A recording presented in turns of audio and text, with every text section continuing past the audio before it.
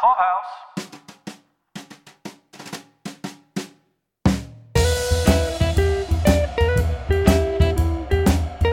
This is Paul Daly here with my wife, Caroline. Hey, guys. And today we're here to discuss the first in Amazon's new team-up with Amy Sherman Palladino and Daniel in the show The Marvelous Mrs. Maisel. So we are longtime Gilmore Girls fans. We did not get into Bunheads, but we really love Gilmore Girls and have been to a lot of the Gilmore Girls fan fests and a lot of their online chat rooms, and could not wait to see what Amy Sherman Palladino had to say about another young woman's life and how she was going to depict this really interesting time in history in New York City. And it's really interesting mesh of like the old and the new. So what I mean by that is that you have all these really beautiful clothes, the colors. I wish these colors would come back like with a vengeance, because I love this like peacock blue and this really deep saturated like magentas and greens and stuff. So beautiful. Everything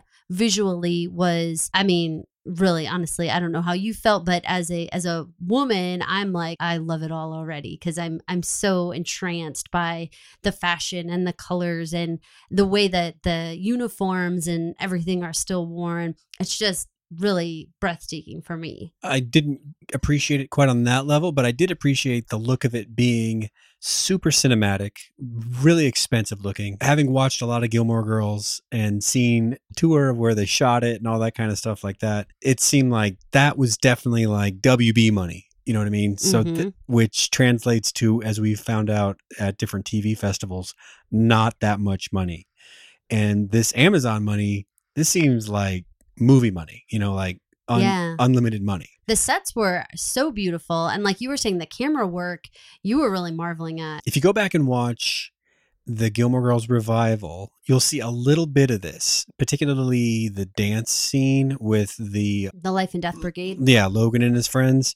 That scene is super complicated, but it's also got this camera work where a guy with a Steadicam is walking backwards and he's got a very tricky route that he's following to stay out of the way of all this stuff happening. They do that all the time in Mrs. Maisel, whereas in the revival, they stuck a lot to the way that it was shot in the TV show with the occasional spiciness of the fancy camera moves. And I especially feel like the two times that they used that was when Luke and Lorelai finally, get married and they go down to the town center and they're doing sort of almost a montage, but the camera is really flowing around everywhere. And then, like you said, the Life and Death Brigade scene, both of which what I would consider very fantasy-like, very dreamy, alter reality kind of feeling, both of those moments. And they capture that with the camera work. And I think that there's a lot about Mrs. Maisel that when they really use that camera work a ton is when it's like she's almost like living this alter ego life, of the comedian. And so you're moving around the club and things are really fluid, as opposed to like in her apartment and stuff. It's a little bit more static. Yes, as is life, right? A little bit more stuffy and whatnot. So let's talk about some of our main characters and then we'll get into what happens in the pilot. So we have Rachel Brosnahan, who plays the main character, who is Miriam Maisel, otherwise known as Midge, which I guess in a later episode, her brother says midget. And so then I'm like, oh, is that where Midge comes from? It's like a little sister name is Midge. So I guess so. I guess that's where it comes from, because she is the younger sibling. So I guess that's well, I don't know. It's like a petite name, Oh, yes. It's like Bunny.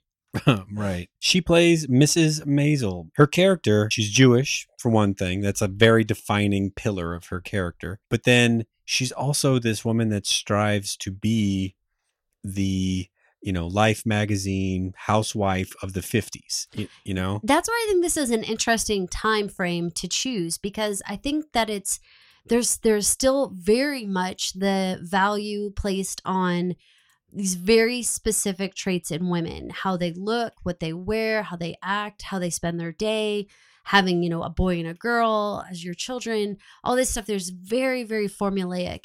And then there's this other movement happening in our culture where women are getting jobs and women are going to college and women are able to express themselves in ways that they haven't before. And it's sort of like that interesting like ebb and flow in all these episodes where it's like sometimes she goes really far into the progressive, and then sometimes we see her going like really far back into a traditional conservative role, and she kind of like flows back and forth in those worlds. As a character, I think Miriam is super interesting because she has the same traits that I loved about Lorelai in Gilmore Girls. She's smart, she's witty, she is irreverent, which is like a must for female characters for me. I need them to not always walk the line. I need them to say outrageous things for me to fall in love with them.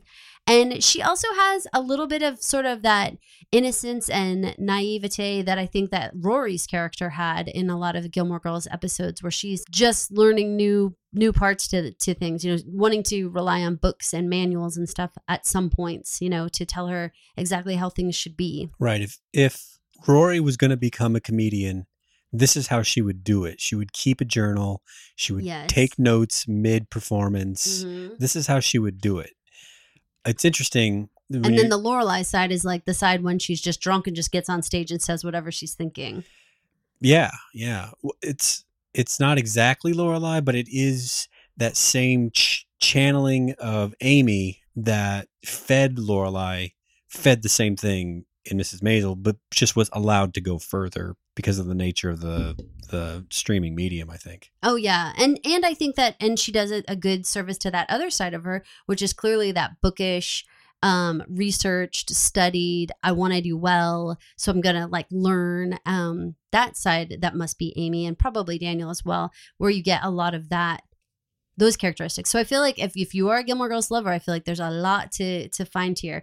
Some of the things that I had a little bit of a hard time was they actually, I don't want to say recycled jokes, but leaned heavily on similar themed jokes, which was a little bit hard to take sometimes. It was fun and nostalgic at first, but then the second or third or fourth or fifth or 20th joke that I'm like, I heard this before and it's a different character who said it, I had a little bit of a hard time.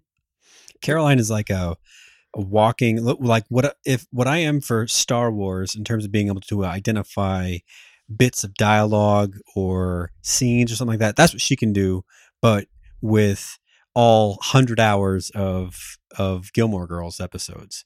And so, yeah, she was picking out all the recycled adjectives. Material. Like, I mean, so we're going to just let you guys know, we've watched the entire Mrs. Maisel series here. So we've seen the entire thing. So when we go back, we're going to very much not spoil you as we go. But there was like one portion where a character used the adjective copious. You needed copious amounts of coffee. Okay, now I know that, I mean, copious is a great adjective. Go for it. However, it's a specific adjective that specifically Lorelai says, and it's like, oh, you know, there's specific moments that happened. You know, comparing, there's an episode in Gilmore Girls where Emily says that Lorelai's acting like Henny Goodman. Right. And that exact joke is used at another point. And it's like, no, come on, it's a Jewish comedian. Why wouldn't you reference it? It's fine. But it's like for the masses, it's not a comedian that necessarily everybody, it's not a go-to. It's not a Bob Hope. It's not a like, you know, oh yeah, no, I totally know who that is. So it's like when you use it, it's like, oh, and they have characters who are very in love with coffee. Like I said, that's like, ooh, don't use the same exact traits for everyone. It's interesting that whole part of Gilmore Girls with Richard and Emily being, you know, Yale alums, being New Englanders, and then the Life and Death Brigade being, you know, from old money families.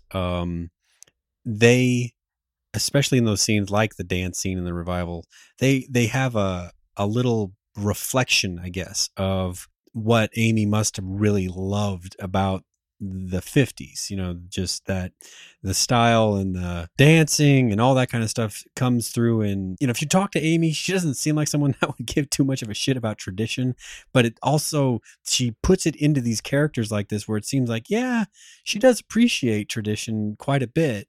She's fine with breaking out of it, but she understands it quite well because it seems to be steeped in all of these shows, you know? Yeah. And I think that some of that too comes from that love of that sort of studied, researched, portion of her to where, when was like Hollywood in its heyday? Well, it would have been at this time when you have like these grand musicals and if you're Liz Taylor. Yeah. And if you're a very studied writer, or if you are just a person who really studies entertainment, this is a time when you want to like delve into that. And I feel like going to a place like the Copa and seeing women dance in these very planned out, complicated choreography kind of dances versus what is entertainment now? Well, we go to a dance club and people kind of shake around and stuff. But like, it's like, what if you really appreciated the planned, well costumed dance and versus the,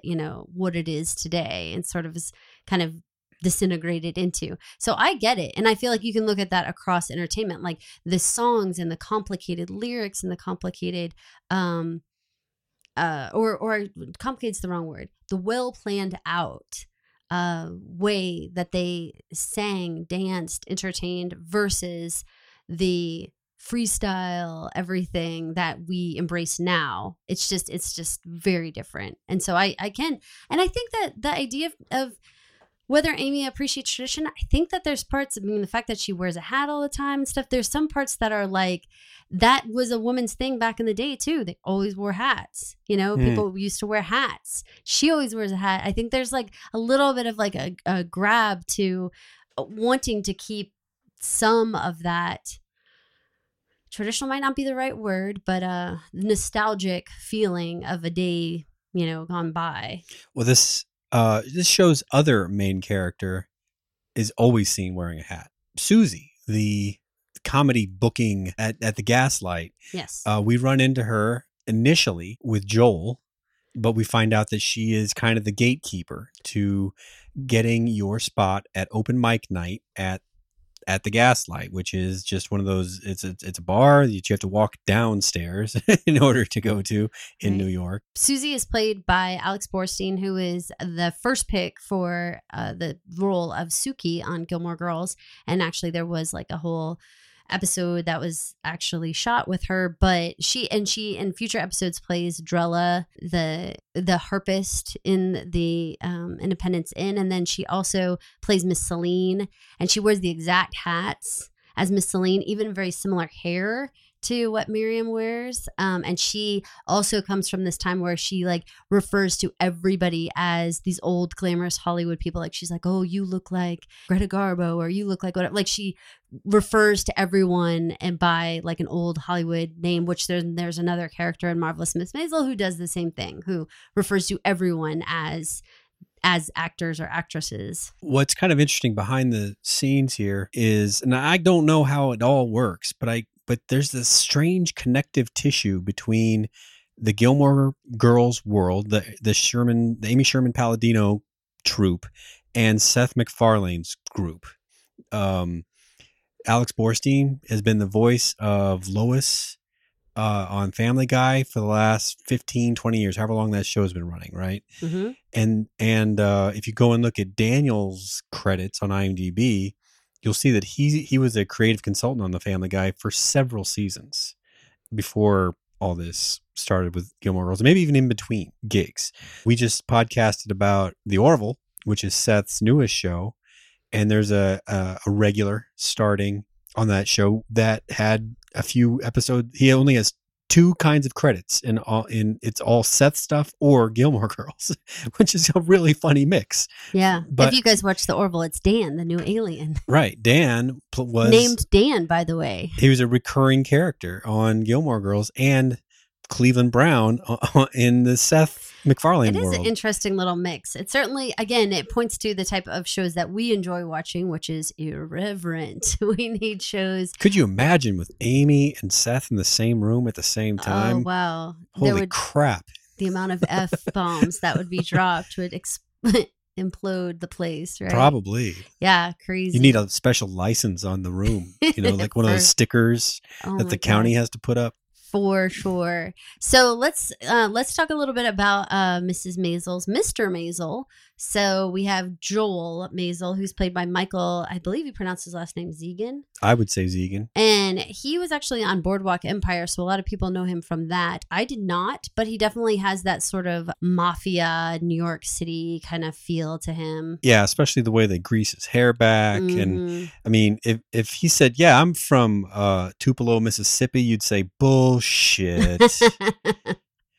You are from New York. Quit lying. So, even in the first, pilot episode, we grew to hate Joel pretty darn quick. Yeah, I mean, the dude just came off like a poser, just like thought super highly of himself. And then, as we'll explain in our episode 1 wrap up, just shat all over everything around. He was like the turkeys in South Park. They pooped all over the room.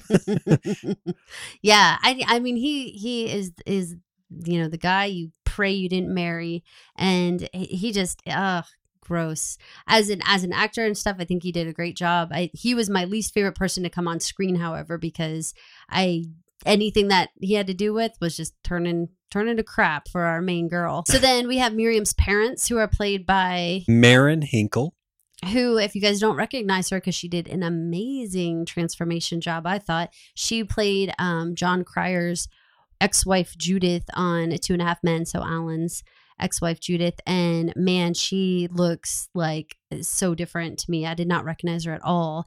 And then Tony Shalhoub is her dad, and I thought that they were amazing. I mean, Tony, I feel like I've only seen him on things like Monk, and I did not have an appreciation for him and his delivery of lines and how I thought he was amazing. He was very much one of my favorite characters. Whenever he was on screen, you knew that he wasn't there to just be on screen because they needed another guy on screen right then. He was there because he had something usually hilarious to say, even though he never made a joke.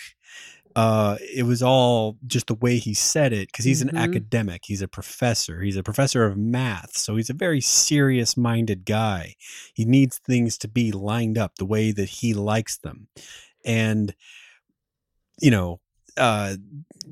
dealing with a person like that can be funny for the rest of us who can color outside the lines a little bit, Yeah, there was a lot of Richard Gilmore in there as well, that I thought that, the fact that he was a professor at Columbia, and then we had Richard first being insurance, but then being a professor at Yale. And then, we have the mother, who is completely fixated on things like, the size of the baby's head, which again, Gilmore Girls fans, if you guys remember, that was like a big part about why Lorelai has no baby pictures, is because Emily constantly commented on the size of her head. Lorelai says one of her first words was to say, "Big head want Dolly."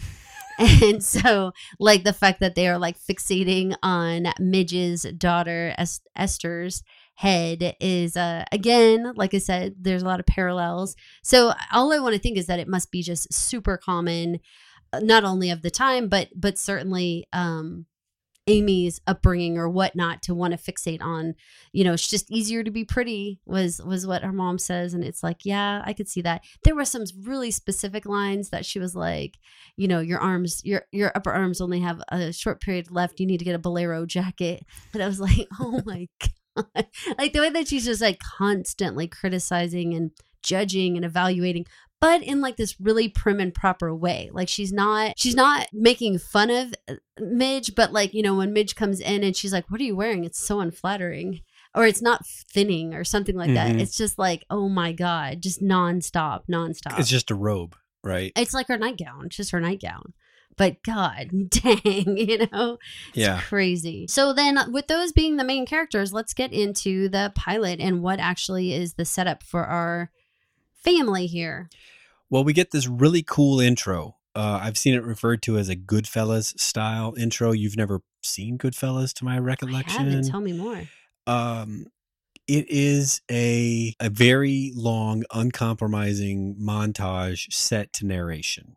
You could see that in the wedding here. This is meant to start with their wedding, and Midge is explaining how her life has just turned out utterly perfect, right? And she in what is like must be super Amy.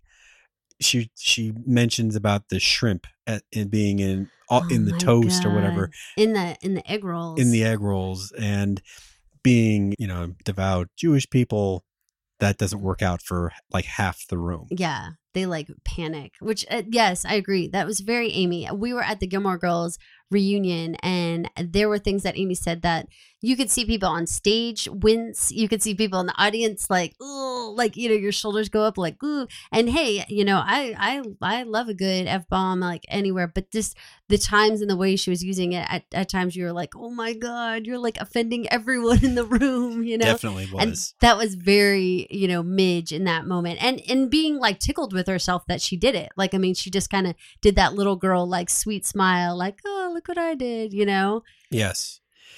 So then, we get the setup that Midge went to Bryn Mawr, that she had this really picturesque kind of upbringing, that she was able to go to a high-end university, and that she knew what her job was to find a husband. And they get married right out of school. The show picks up 4 years later. They've got a couple of kids. So it's like 1958 now.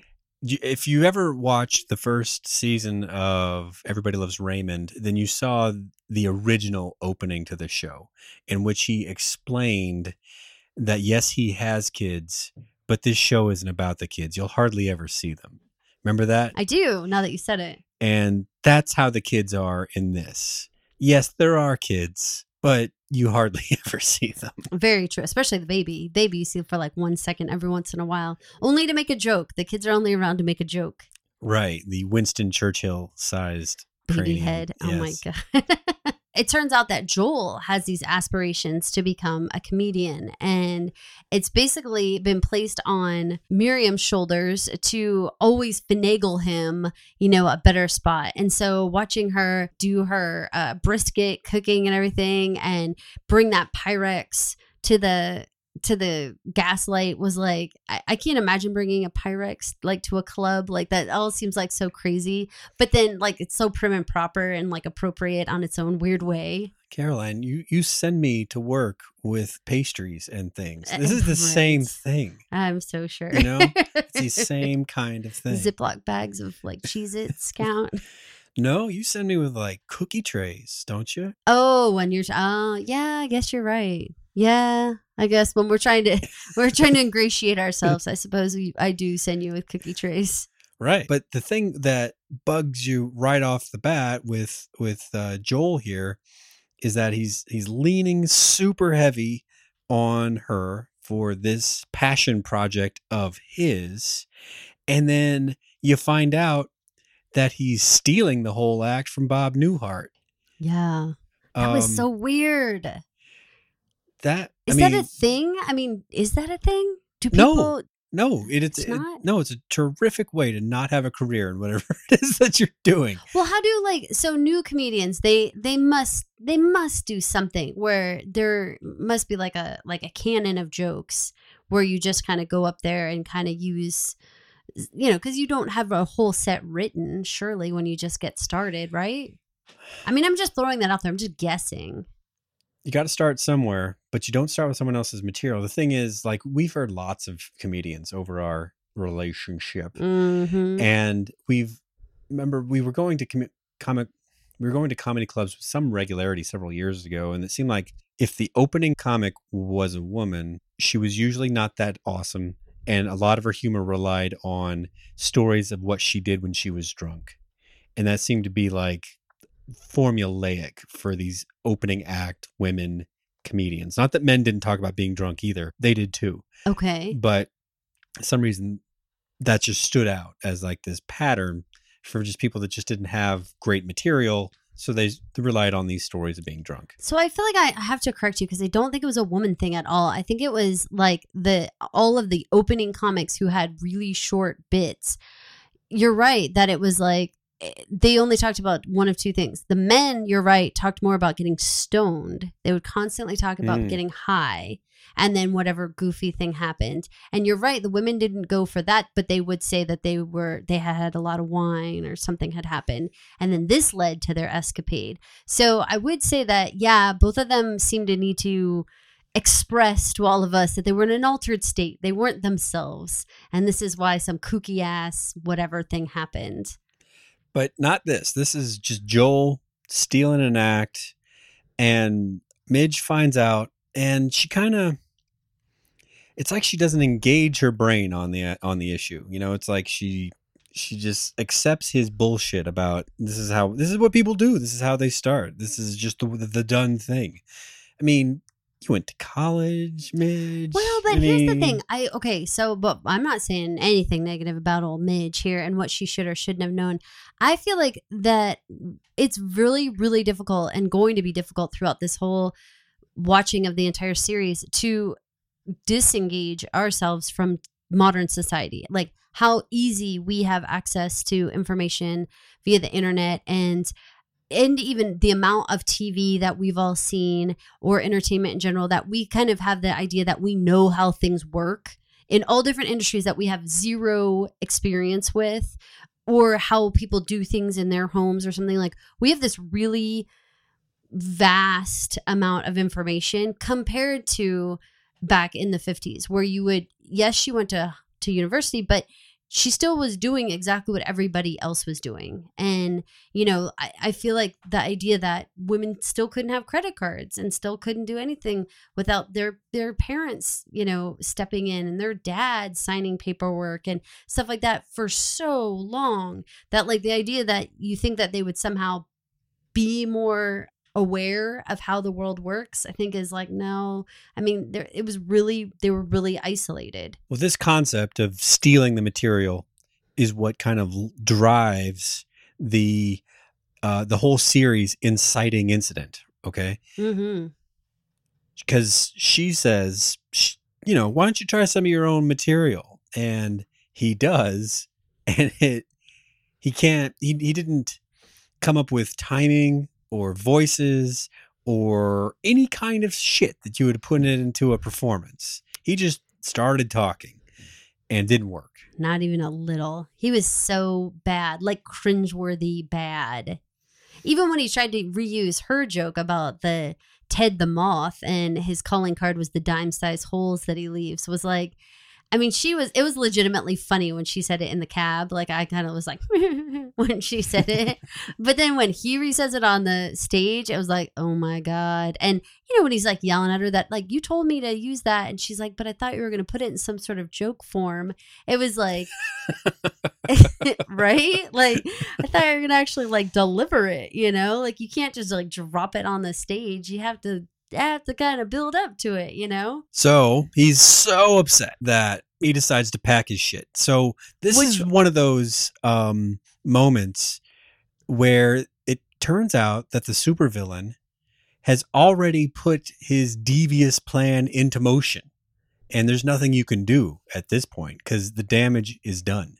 It's over. You missed it. Sorry. I really had kind of a rough go with this entire portion because here he is, you know, saying, well, you won't ever respect me again because of all this. And so I can't stay in a house basically where I'm not respected. And you might be able to say, okay, you know, he's having a really bad night. He's really, really embarrassed. This is that whole pride thing. Okay, all right, we can get through this. But when he just like throws out OPS, I've been having an affair for months. This is what threw Joel into the realm of the lost cause / irredeemable character for me. You know, I do not subscribe to the bros before hoes axiom on this one, I'm afraid. The guy's just too shitty. He reminds me of Pete from Mad Men, how he would just wantonly cheat on his wife, who was kind of like a lighter version of Mrs. Maisel. You know what I mean? Yeah, she was. So, and I thought that was shitty of him to do to her, and I think it's shitty for him to do it to Mrs. Maisel. So what sucks about it, I can tell you from a woman point of view, is that I feel like, so here he was cheating this whole time, and now he's going to take this situation and turn it on like somehow I've done something wrong. You know, he's been doing this the whole time. And then because I'm not going to respect him, now he has to leave. I mean, it's like, what? I mean, see how it's your fault? Yeah, exactly. And you're like, I mean, and her response, I mean, again, maybe this was because it was the 50s, because she was so in shock. I don't know. But I feel like there would have been a whole lot more yelling in the Daily House if you turned around and said, NPS, I've been sleeping with my secretary for the last couple months. You would not get out of there unscathed after that, you know? Maybe the prim and proper nature of the time kept her, you know, in check. But I mean, OMG, don't you ever try it. Oh, okay. I'll never tell. Now you've had that warning. Now you know. Don't pack my suitcase and try to tell me you've been having sex with your secretary. Yeah, no, I couldn't deal. Then, and he has like the gall to be like, and you'll tell your parents, right? She was like laughing so hard. She's like, that might have been the funniest thing you've ever said. Because it's like, you're such an ass, you know? Such an ass. So he decides to leave for greener pastures with Penny Pan, his secretary. It's such a like cartoon character name, right? Yes. It just seems like an Amy sense of humor kind of like, I know, let's put him with this bitch named Penny. Penny Pan. That's a great name for someone who you'd hate. That's not the end of the episode, friends and neighbors. That's just like getting going toward what really matters, which is this sends Midge out back to the gaslight in her nightie because she's had a little bit of wine, and she winds up on stage. Well, and to be clear, this was the Yom Kippur wine because she had the table set for 30 guests coming the next morning, including the rabbi, to break fast. And like, OMG, like he's going to leave. He's going to leave the night before. Like, can you imagine that? Why does this always happen? Why do spouses always get into arguments like the night before the big party or whatever, you know, or hours before? Why does it always happen? Pressure. Everyone's strained, right? Yeah. For sure. And it just seems like, oh my God. And so, I mean, she just guzzles that wine and takes off. And wow, her performance on stage, amazing. Yes. But unfortunately, there are decency laws governing the day, and she breaks a few of them. Which, okay, so for younger people who don't know that much about decency laws, can you enlighten people? Well, apparently, using the bad language that people normally use to talk amongst themselves, but doing it on stage, like F-bombs and stuff like that, that's considered bad. And I guess... What did she say exactly? What kind of stuff was she saying that actually got her arrested? It was definitely the swearing. And then they said that she like was basically acting lewd, like simulating sex acts kind of stuff. Yeah. And then finally she does rip her shirt down, and you get to see it all, which is highly unexpected on an Amy Sherman Palladino show. But there we are. So that finally was like public indecency. And which is actually still the way the law is now. Girls can't just take their tops off. So the cops come in and take her away. There's like an Easter egg in this beginning section, which is you get to see Lenny Bruce take the stage. Lenny Bruce was a real comic back in the day. I think it's super cool how they weave his character in and out of Midge's life throughout the first season. He just touches on it here in the first episode, and this isn't the last time you're going to see Lenny Bruce. So because she did so well on stage, Susie decides that she is ready to launch herself as a personal manager, and she is trying so hard to represent Midge, which that part's kind of funny, I guess, in its own little way. You know, obviously Susie's been around, but you get like this whole other glimpse into the 50s with Susie. You know, she lives in this like literal like hovel. Postage stamp hovel, right? And like doesn't have a phone, and just like she lives like even in like a whole other time, and you know. Well, and you get a good look she's like at a newsie. Alex Borstein, and she is not a regular sized person. And, she's really tiny. And so the place where she lives, everything seems proportional for her.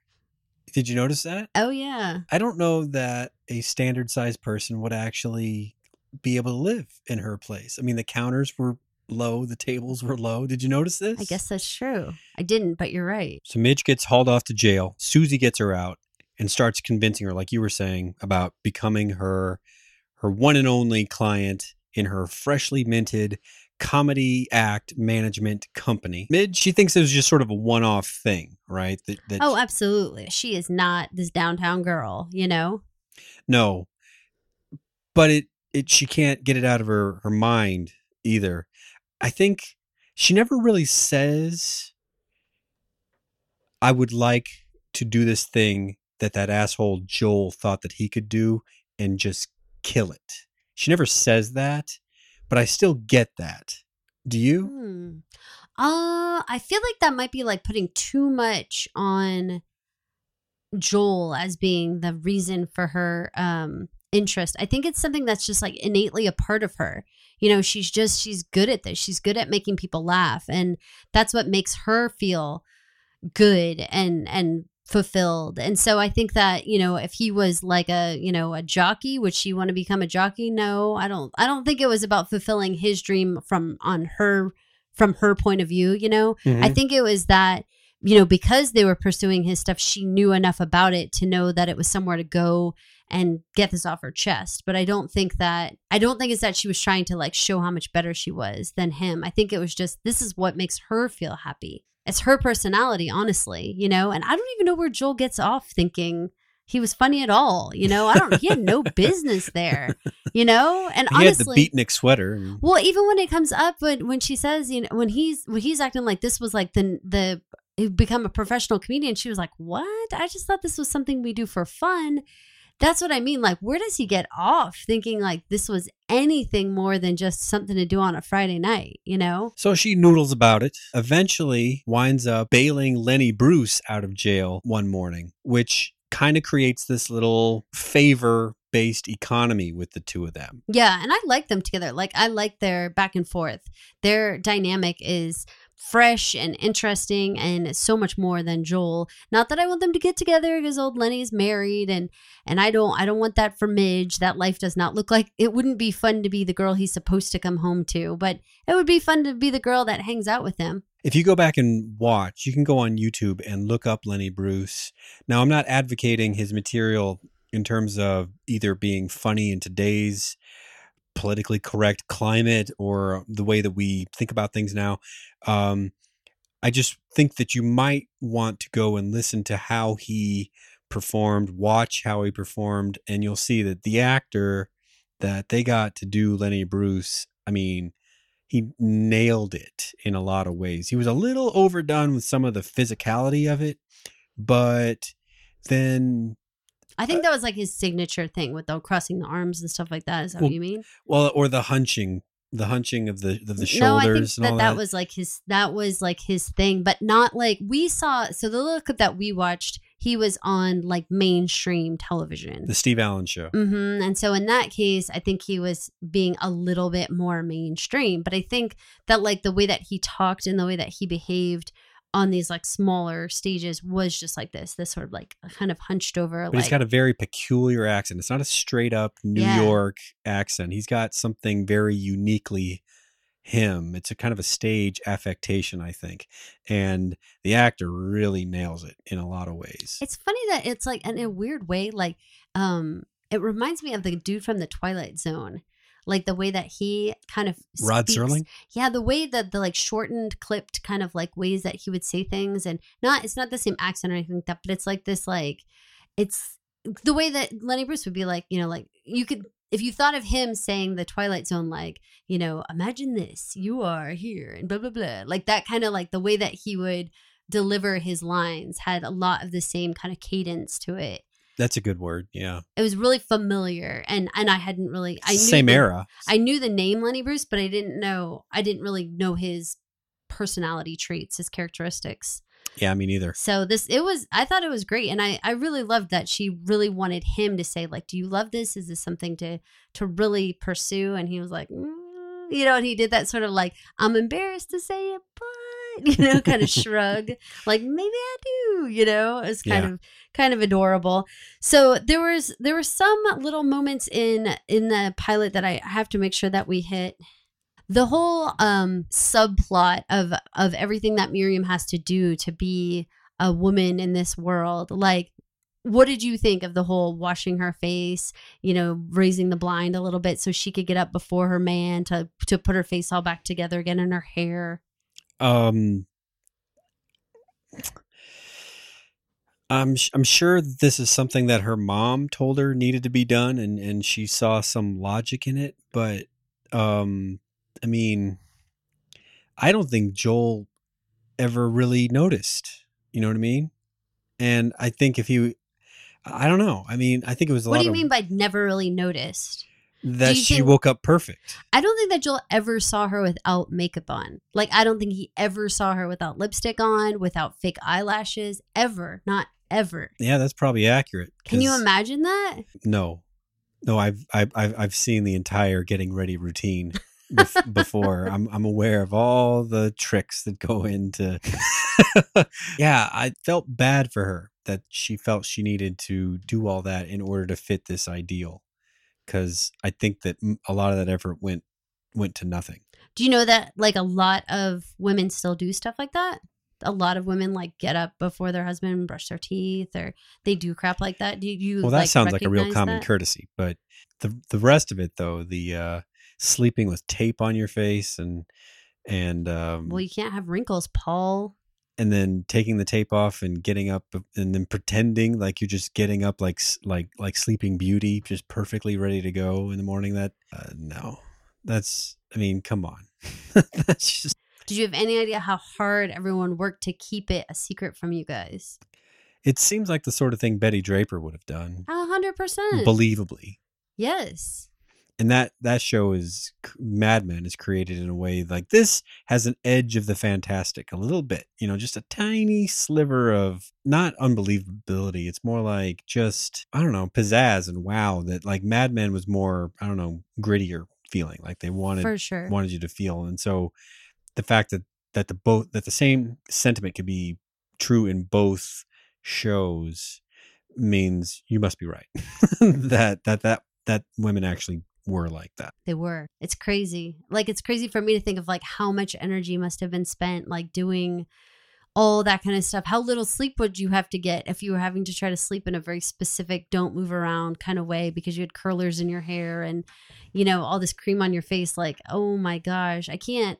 It's such a different time, I don't know if it's for the better that we've gone as far as we have in terms of like, whatever, people walk around without ever doing themselves up.